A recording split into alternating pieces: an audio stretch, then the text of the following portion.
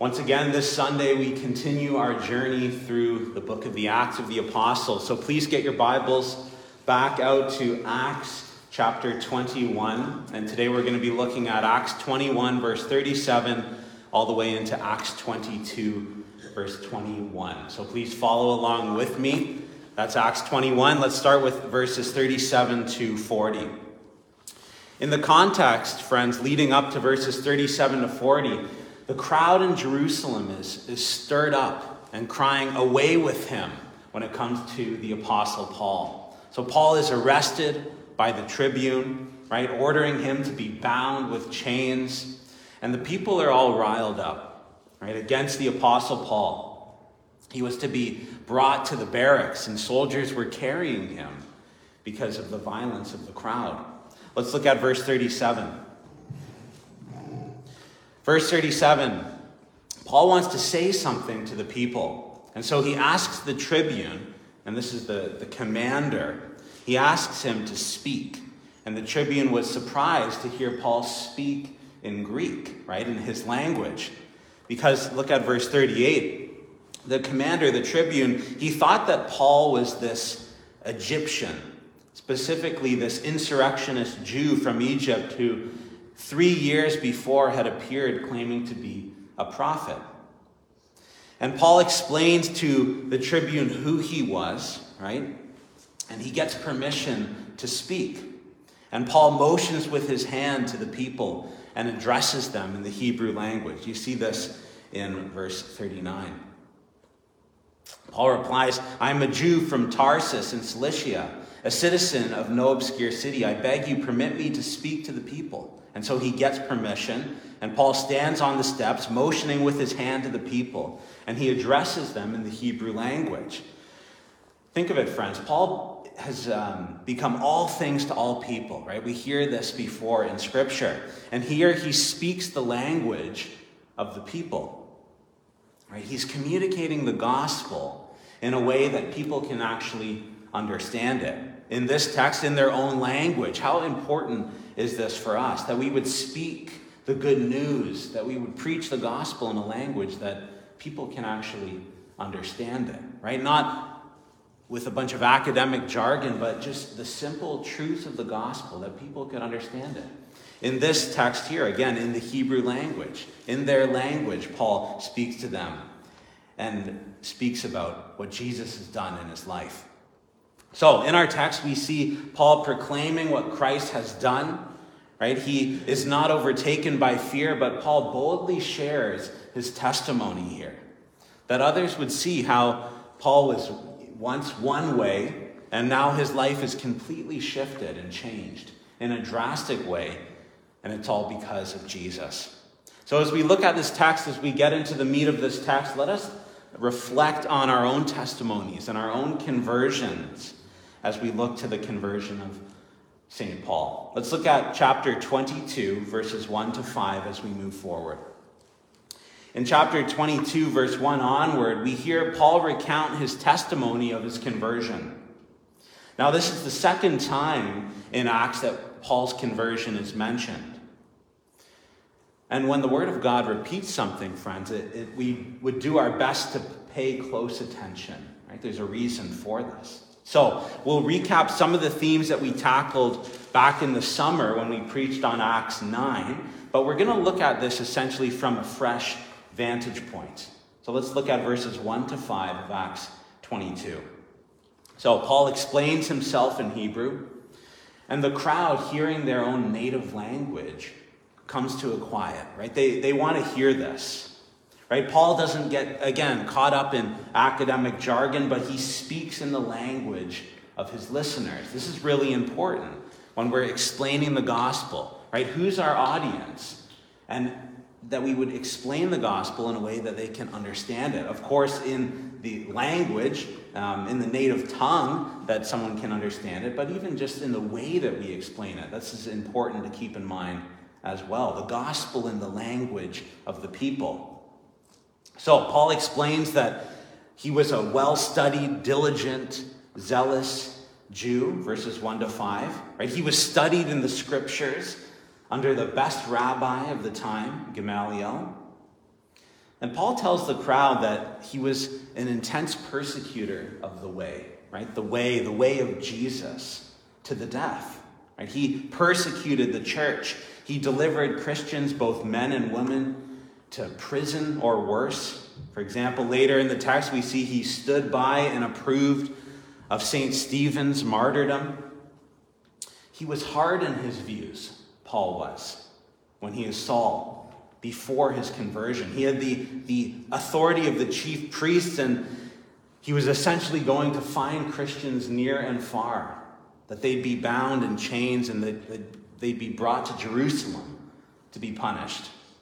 Now think about this Saul of Tarsus, right? Hard-headed in his views, in total opposition to the things of God in Christ, right? Walking in the complete opposite direction, walking on the way of death. He was hard as nails. He was completely opposed to Christ, and then Christ saved him. Remember, friends, and we've said this before, anyone can be saved. Anyone can be saved. So don't ever lose hope. Think of Paul again, hard as nails as Saul of Tarsus, completely opposed to Christ, and then Christ saves him by his grace. Now apply that to your own lives. What were you like before you professed faith in Christ truly? Do you see any similarities to how you were and how Saul was before his conversion? Now I think of my life, friends, before Christ. I didn't grow up in a Christian home, as many of you know. And I remember having certain conversations. They're more like heated arguments, actually, with my one Christian friend. I think it was in late high school or early university. And I remember being so upset with him, right? So upset with him. I would intensely challenge him. And I said, how could you possibly think that Jesus is the only way? Right? How could you possibly think that? And I would challenge him in this time right before my conversion. And, through the years, that friend, he kept talking with me, and he was gracious with me. He watched me walk through the self-help movement and New Age spirituality. And years later, he saw me come to Christ. Right? He saw Christ save me. And what I found out is that he had been praying for all of those years. And Christ saved me by his grace, right? It was nothing that I could have done. I was once totally hard-headed and opposed to the things of Christ. Right? I wanted nothing to do with him. But then Christ gave me a faithful heart. Years later, it was nothing that I could have done. So remember, friends, as we reflect on our own conversions, as we reflect on the conversion of St. Paul, as he recounts it here in this text, anyone can be saved. So never lose hope. Look at verses 6 to 13 of Acts 22. Let's keep trucking along here. Verses 6 to 13, Paul tells us what took place on the road to Damascus. Right? He recounts his conversion, right? The stunning light that shone from heaven. He recounts that he was essentially overwhelmed by this, and he falls to the ground, and he hears a voice repeat his name, Saul, Saul, why are you persecuting me? And Saul asks this, who are you, Lord? Right? He knew this was no ordinary voice. Paul recounts that he was confronted with Jesus. Saul of Tarsus had been intensely persecuting all those who belonged to the way, to the church. And to persecute Christ's church is to persecute Christ himself. Look at verse 9. Those who were with Saul at this time, they did not understand the voice of Christ, right? They saw the light, and if we reflect on Acts 9 as well, they saw the light, but they didn't see Jesus. They didn't hear with understanding, right? Verse 10. Paul now recounts his response to this mighty work of God, right? This whole situation on the road to Damascus. And Saul, at the time, he asks this. He says, what shall I do, Lord? Right? What shall I do, Lord? Now, friends, that's the right question.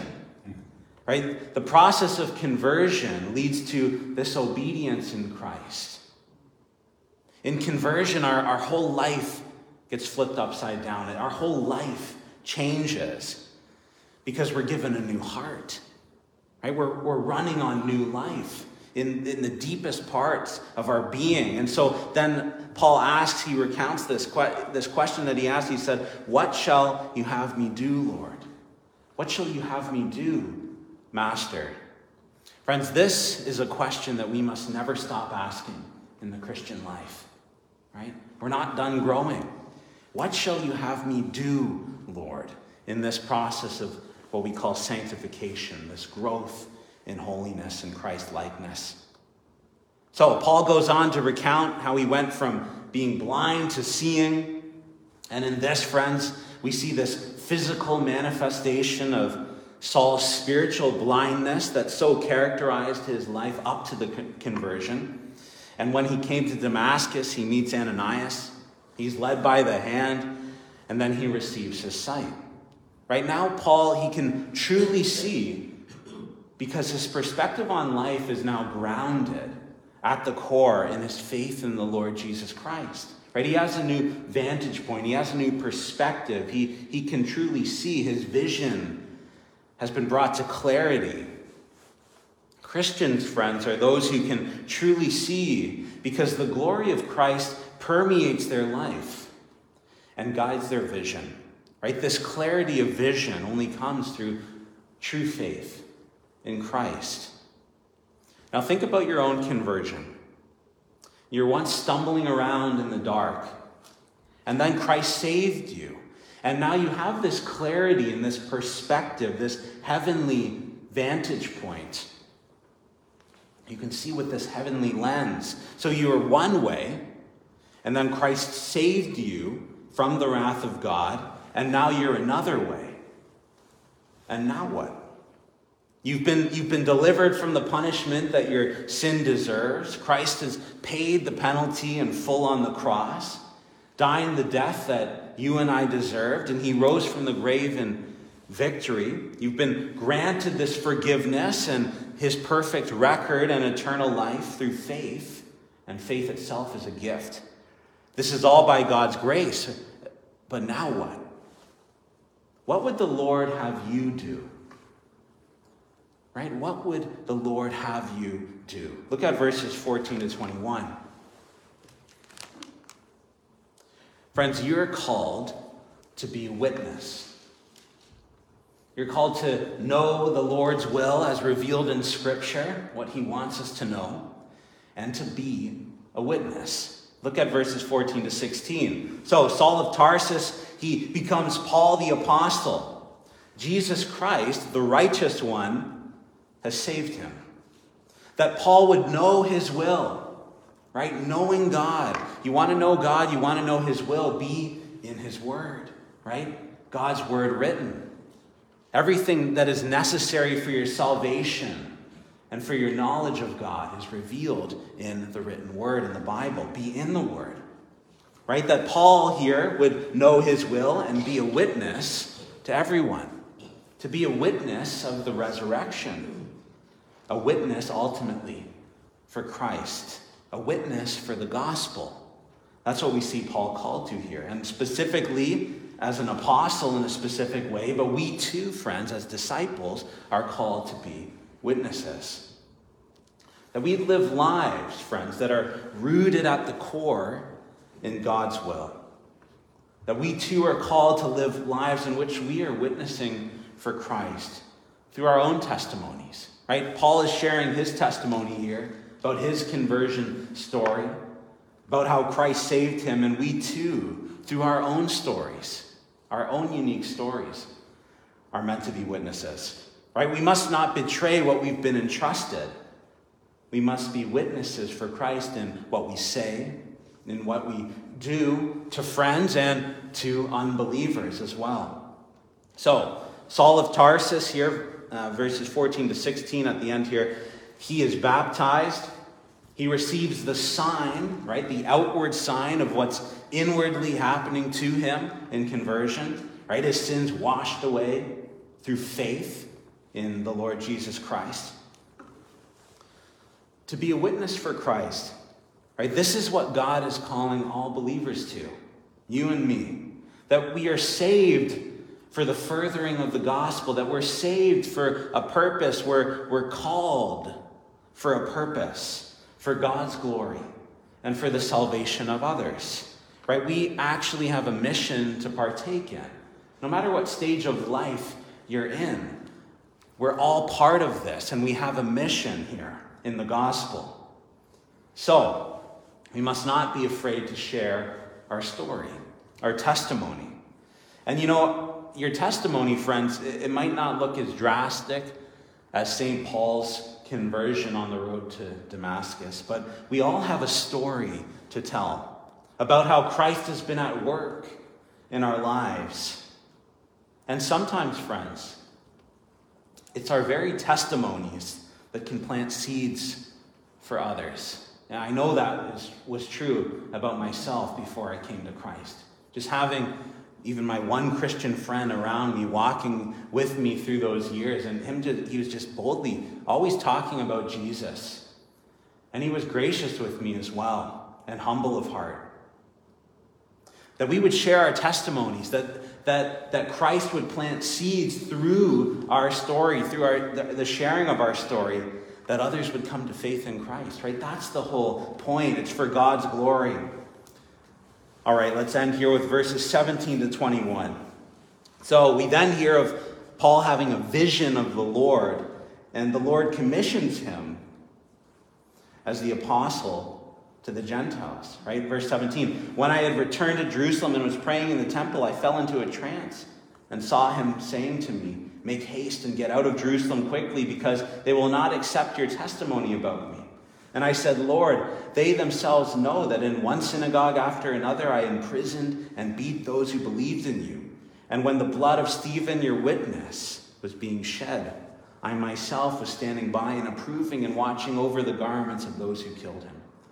Verse 21, and he said to me, go, for I will send you far away to the Gentiles. Firstly, Paul questions the Lord. How often do we do the same thing? Right? How often do we think that we know better than the Lord? We don't. But Paul ends up obeying in the end. And here we see the Lord's calling on his life. Right here, what we see, friends, is the Apostle Paul's why. Right? The why behind his convictions and his mission and his intentions. That he would be a witness for Christ. A witness of the resurrection. And he would take the good news across the known world.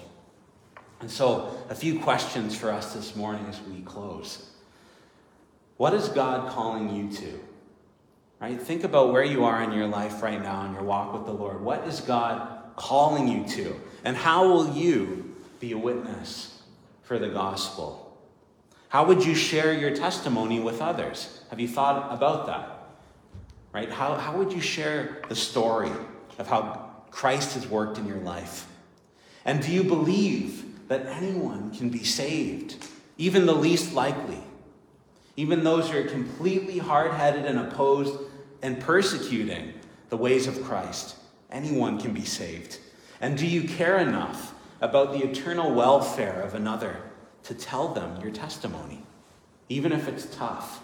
But to pray for that boldness and for those opportunities to share your story of what Christ has done with boldness and in a language that they can understand, right? That's so important. Friends, Christ is still writing your story, and it's ultimately always for his glory at the end of the day. That we would trust in the righteous one, turning from our sins, repenting of our sins, and gaining eternal life through faith, by nothing that we have done, but because of what Christ has done for us. And you will continue to have a story to tell, right? A testimony. Because you were once far off and now you've been brought near to God. You were once blind and now you can see. Friends, share that story with others and see what happens. That they too might see Jesus for who he is and that they'd be saved. That's the purpose of a testimony. Let's pray. Lord, we come before you. We thank you for this scripture passage. We thank you for this journey through the book of Acts. I pray, Lord, for boldness for all of us. for opportunities, and for the right words as we share our own testimonies, that you ultimately would be glorified and that people would be saved. It's in your precious name that we pray. Amen.